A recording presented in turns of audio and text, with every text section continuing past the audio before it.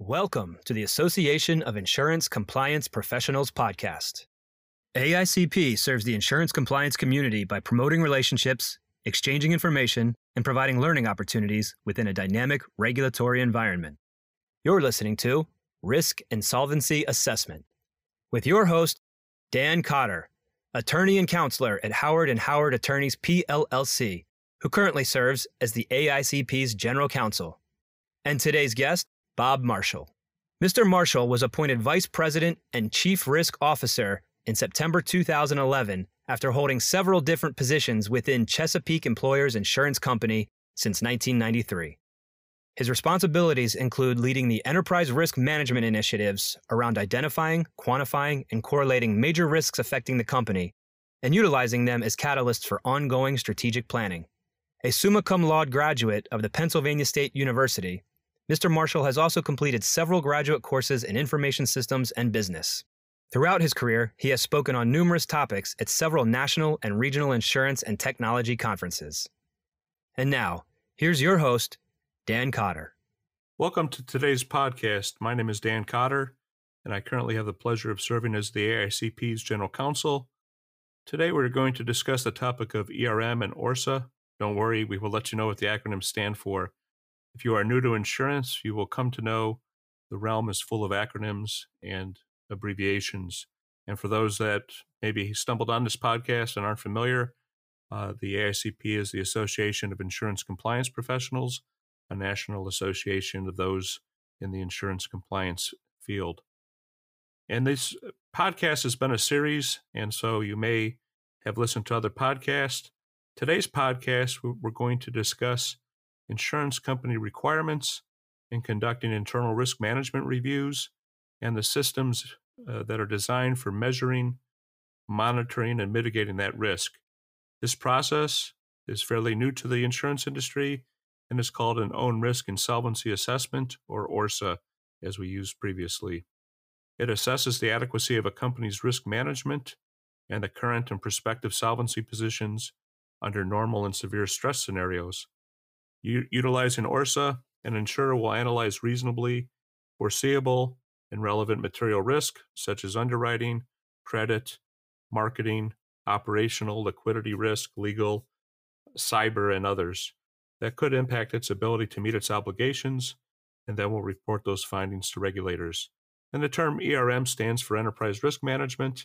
And in getting ready for this show, one of the things that we talked about with Bob, who's my guest today, Bob Marshall, I'll introduce in a second, is that many of our companies have firewalls, and if you have a need for software or other things to do things like this podcast, you may run into those firewalls and protections that the company has in place as part of their ERM and ORSA framework. As mentioned today, I'm pleased to be joined by Bob Marshall, Vice President and Chief Risk Officer at Chesapeake Employers Insurance Company. Bob, welcome to the podcast. Thanks, Dan. Glad to be here. And why don't we jump right into the topic of the day, and let's talk about ERM as part of an overall system, and very specifically NAIC ORSA. And how did you get involved with ERM, Bob? Well, as Vice President of Information Systems, I'd already created a pretty detailed IT risk assessment following the National Institutes of Science and Technology's guidelines in the mid-2000s. And then as a member of Chesapeake Employers senior management team, I was a member of the company's first generation ERM team that we formed in 2007.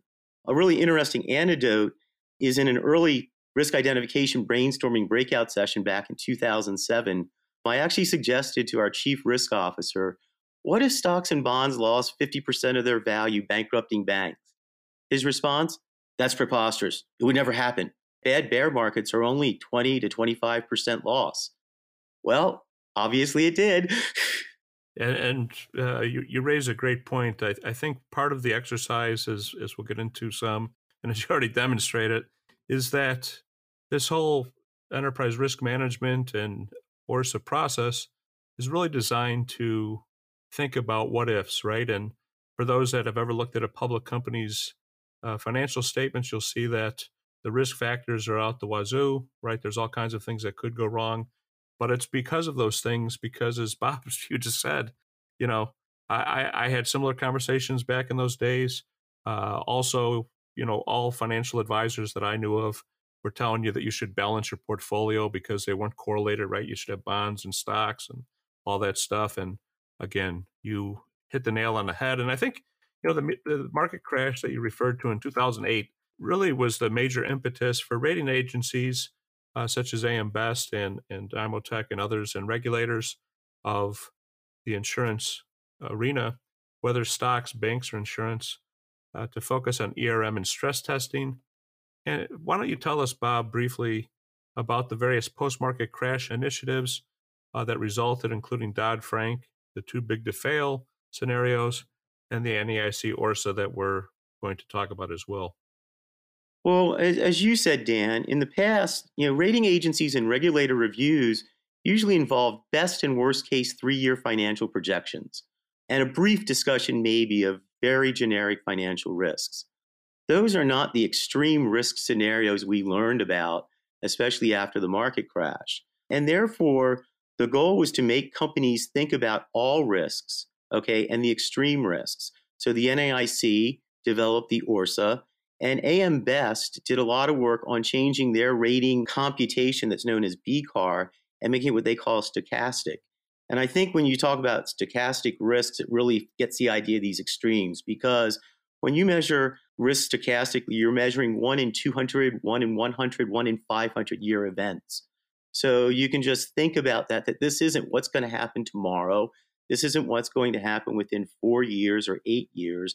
It's more what could happen really over a long period of time. Just like the stock market crisis of 2007, you had to go back to the Great Depression for that. So ERM tries to get executives to think outside the box and move beyond those most obvious risks and thinking of the worst things that could ever happen. And sometimes that's difficult. But at one time, AM Best was considering measuring 1 in 1,000 year risks, which I always thought was a little extreme. Do you think anyone in the year 1020 could have predicted what society is like in 2020? I will say one thing. They might have mentioned plagues and pandemics. They surely did. And, I think one of the things that often confuses a lot of people when it comes to these 1 in 100 or 1 in 250 events, and we have the dialogues every time there's a busy hurricane season or, things like the pandemic, is that, just because it's 1 in 100, right? Like any odds, it doesn't mean that it only happens once every 100 years, right? The real significance, I think, of those kinds of stochastic measurements, like you're talking about, Bob, is to really talk about these things that are not very frequent. And you're right. People in 1020 could have never predicted the exacts of this, the computers and everything. It's a little bit like, the whole concept of what the founders thought about certain things and how we got to, the 20th and 21st century and what they would have thought about it. It's hard to put that, kind of perspective in place. So let's take a look. We've mentioned a few times the NAIC ORSA. Why don't we talk about the history and timeline in terms of the inceptions of the guidelines to first submissions. And then after that, we'll talk about, how we approached ORSA. Well, ORSA, as I said, really started as a result of the financial crisis. And the NAIC wrote a very broad-based guidelines for an ORSA. It was in no way prescriptive. So really, the first submissions that were submitted by some of the largest insurers in 2011 to 2013, everybody had 3 sections that the NAIC expected from all insurers. The first section was a description of the insurer's risk management framework, so sort of the entire ERM process. The second was an insurer's assessment of risk exposure. So this is how much risk you really have based upon if you have 10,000 policyholders or if you have 100,000 policyholders. And then the third section was group risk capital and prospective solvency assessment. And this was then taking whatever your worst case risks were. Do you have enough capital to avoid going bankrupt? Or in the eyes of insurance regulators, there's a point where the regulators will come in and do what's called regulatory action levels, where they may require some updates on your plan of action to be more solvent based upon your risks. So, without this being very prescriptive, I went back and researched a lot of general risk management best practices. COSO and the Society of Actuaries has always had some documents out there about ERM. And I took those and then created Chesapeake Employers' unique ORSA document. And part of ORSA it's called Own Risk Solvency Assessment. So it really is for each insurer and what they do. Being a workers' comp company, our ORSA looks very different than someone who is insuring large buildings, okay, in the biggest cities of the world. The other part was, we've been blessed. The ORSA was really well received by both the MIA and AM Best because we really hit on all the topics and followed that guidelines, but built a lot of depth that showed a lot of meaning and that we had really thought about our risks. And that's a great segue. I'll ask you in a minute about your steps you took. I know when ORSA was finalized, you mentioned it's kind of a free form, it's your own risk. But I think, a lot of companies, depending on the lines of insurance and things they wrote, there was a lot of requests for blind calls from individuals like me, outside counsel, to kind of get a sense, right, of what exactly some of the regulators were expecting, I would say. So let's turn to, what steps did you and your company take in developing your program for ORSA in light of those three sections that you talked about? Well, one was starting to build a framework, kind of a process flow of how we were going to do things. And the first part of that was you had to identify your risks. And when we ended up with about 120 risks, it also became necessary to categorize them into some topics. So we may have 10 different investment risks: bonds, bond defaults, bond downgrades, stock market. So they all got categorized as investment risks. But then the important part came. We had these risks, but we needed to quantify them because a big part of ORSA was we want to see the numbers, especially after the financial crisis. And therefore, we had to quantify them both in terms of probability and impact. The probability is sort of where those stochastic measurements come in. And the thing was, if you think about stochastic, it wasn't about the most recent things in the news. It was about things and long term, what could happen. The first time we heard the East Coast earthquake back in 2011, all of a sudden everybody thought that earthquakes were going to be a huge issue on the East Coast. I always do a map of earthquake potentials in Maryland versus earthquake potentials in the South San Francisco Bay. One's much more colorful. I bet. And that gets back into also, besides just the probability, is the impact.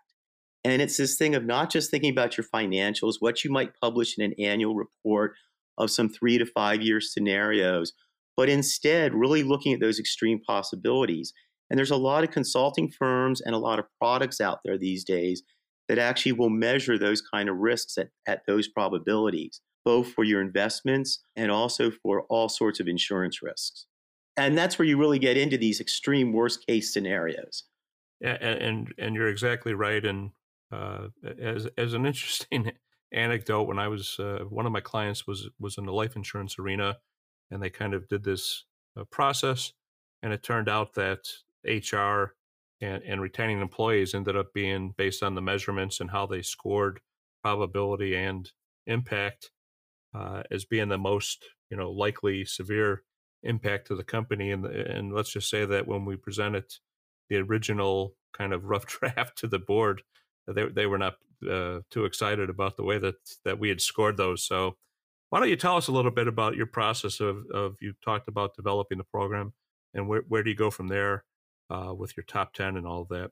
Well, with all these risks, once again, we didn't just want people pulling out what they thought the top 10 risks were without looking at the numbers, both in terms of the impact and probability. So what we did was, after modeling those and determining some numbers, we used the idea of quadrant-based heat maps. And the idea is that you map probability versus impact with the goal that when you do that, the high probability and high impact risks are going to be in the upper right-hand corner. And those are the risks that matter. Obviously, the low probability and low impact risks in that lower left quadrant are things that maybe you should note, looks good for the regulators that you thought about it, but based upon your situation, it really wasn't one of the risks that you're going to focus on, especially if you have 120 risks to deal with. The other two are a little different.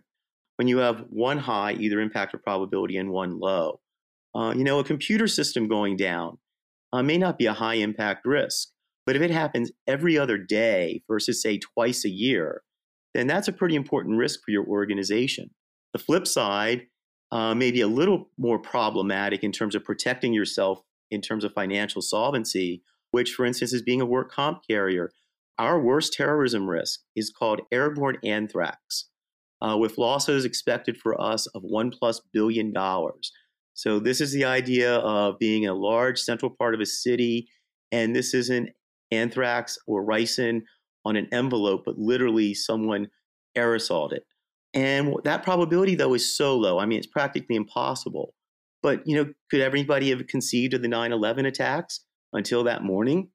So I think it's that, this shows that the people out there, especially in advanced disaster modeling, people who are doing your hurricane projections, tornadoes, they really think at a different level and are really considering those extreme things.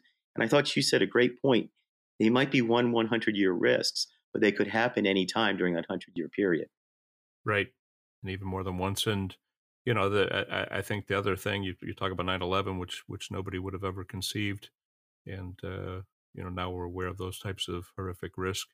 But we're also living through a pandemic that, people may have anticipated a 1 in 1,000 type of pandemic, but I don't think anybody could have anticipated that, as we tape this, we're almost at a year of shelter in place and work from home. And that changes things as well, and changes dynamics of work comp carriers, changes dynamics of all insurance companies. So you mentioned the top 10 risk. What do you do after you've determined that, and how do you go take that next deep dive? You've got your top 10 risks. Now what do you do? Well, the real important thing is then what are you going to do about them? So we've identified them, but then how are we going to mitigate those risks, either from the probability perspective or from the impact perspective? And then you really need to think about a risk response plan. A $1 billion anthrax attack. How do you protect against that? Well, first of all, you buy reinsurance, but you can only get so much reinsurance. And there's where an important thing is where the government steps in. And it's very similar to what happened both in 2008, 2009, in terms of this pandemic, is that they created the terrorism risk program where they supplied terrorism risk insurance, TRIA. And that has now been renewed through 2027. But in those years of renewals, we have been very concerned and therefore really worked with our congressmen and with national groups that lobby to talk to Congress and to stress the importance of TRIPRA and TRIA. People use those back and forth. It depends. And that's one of the important things, because there does have to be a backstop on some of those worst cases. You can't keep enough capital and surplus to really handle that. I think, though, from a more generic perspective, the issue is that you need to make sure your board understands those top 10 risks, because they're not working in the company every day. And that's where the executive team needs to come to the board and agree that inform them these are the risks and here's what we're doing about them. And this is how we plan on remediating them, and make sure the board agrees to that. And then the board monitors progress towards those risk mitigation steps. And they need to take it seriously. Circuit City is a classic example of not following through. A speaker a couple years ago at a RIMS ERM conference used Circuit City as a case study. Even in their annual report, they knew they had a location real estate problem, but they didn't put any effort into correcting it, believing cheap real estate equaled more profit. But then along came Best Buy's, the concept of a strip of big box stores in a row. And within 2 to 3 years, Circuit City was out of business. And Circuit City is a great example. I think, as you know, you need to be fully aware. We recently, in my household, just purchased a subscription to Netflix. And, you look back to Netflix when it started, it was a competitor, mail at home for Blockbuster, and Blockbuster is no longer around. And Netflix now is producing, dozens of shows and movies per year. So you've talked about that top 10 risk, and we're now talking a lot about this ERM. Where do we go from here with ERM? Well, I think, you already have 120 risks and your organization. you're not going to get a lot of change year over year. This year, we do have a whole new section on COVID from several perspectives, what it's doing to premium, what we're seeing from a claims perspective, et cetera. But I think that you really need to think about emerging risks that are hard to envision. As you said, who would have envisioned this pandemic? However, we did have pandemic, and I was very proud of this in our business continuity plan. And I talked about a 30-day shutdown where people may not come to work because they may be sick, caring for sick, or afraid to go out of the house. But that was 30 days, not 365, as you said. But I think it's really that some of the emerging risks may stick, some may not. And I think a classic is climate change. It was once an emerging risk. Now it's something I think the whole world knows has to be dealt with. The one source of that I just want to mention is Swiss Re does a very good job in that they produce an annual report they call their Sonar report, which highlights their insights into new and emerging risks. They're very esoteric, they're very global. So while I show that to our executive team when we go through risk identification each year, some of them just don't fit within the workers' comp world. But I think it's this idea of thinking out of the box and not just in terms of the risks. The other part is really thinking about interesting mitigation factors. Too many times, organizations go with the most likely solution that directly affects their risk, which their competitors are probably also doing. So here the thing is to find an alternative off to the side. And what we've tried to do at Chesapeake Employers is mitigate risks, but at the same time try to set the company up to be in a much better position in terms of its peers financially, or even more importantly, strategically. Do something strategic that the average worker comp carrier doesn't do, and therefore come out not just as reducing a risk, but creating a strategy and a business strategy that works for you and helps make your business stronger and better. I think that's great advice, and it really plays into this, ORSA and ERM should be, when it's best, not only a reactive device, right, looking back through the rearview mirror, but also forward and trying to anticipate what's ahead. And like you said, trying to distinguish yourself from the pack, because one, having a different idea might actually work better, and two, it can distinguish you in the market from your peers. So what do you see on the horizon as those next big emerging future risks that you just talked about, Bob? Well, it's really funny because I occasionally will throw out some really off to the side, out of the box type thoughts, just like the stock market crashing 50%. And so I have two risks that I usually don't get a lot of buy-in from, but I think it depends upon the area of insurance and just thinking about things in general. One is nanotechnology, which is already omnipresent. But there's some great stories, especially because it could be the next asbestos. And we may not know this for a long time. So nanotechnology is used to strengthen the concrete in bridges. But then what happens 100 years from now when you go to demolish those bridges, and now there's dangerous health effects, just like happened with asbestos when they started to do demolition on homes and buildings that had been built with asbestos. And, this is going to be a long time from now. Do you see that? Because the idea of the nanotechnology is to strengthen those bridges so you won't find this out possibly for 100 years. Right. So it's a future generation risk.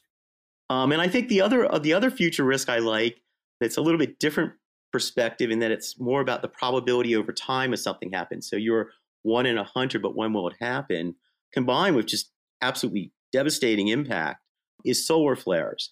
And every once in a while, you will hear the news talk about that the sun has emitted a solar flare, and there are concerns that it's headed towards us. And that's because way back in 1860, the world had just created some of the first telegraph systems in the US and England. And the 1859 solar flare wiped out all the little glass things on the top of old-style telephone poles that sort of look like that. And one of the concerns really is, imagine if a magnetic pulse were to wipe out all stored electronic data on Earth. It would just be mind-blowing. And it's this time perspective thing, and scientists say this, is that the probabilities do increase when something hasn't happened for a while. So why scientists do believe, because it's been so long since the sun has emitted that really big solar flare, the probability of one coming sooner rather than later is increasing over time.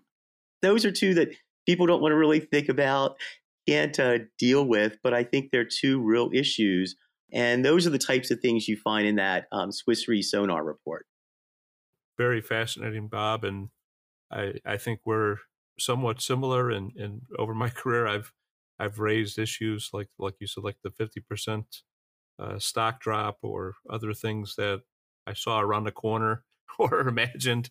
And sometimes the reception's good and sometimes it's not. And, I'm not in the business of I told you so's, but, sometimes things occur and you want to tell the business folks, see, there are things that can happen. And the two you mentioned, they're not just possibilities, but they're going to happen. Like you said, it's just a matter of when they happen.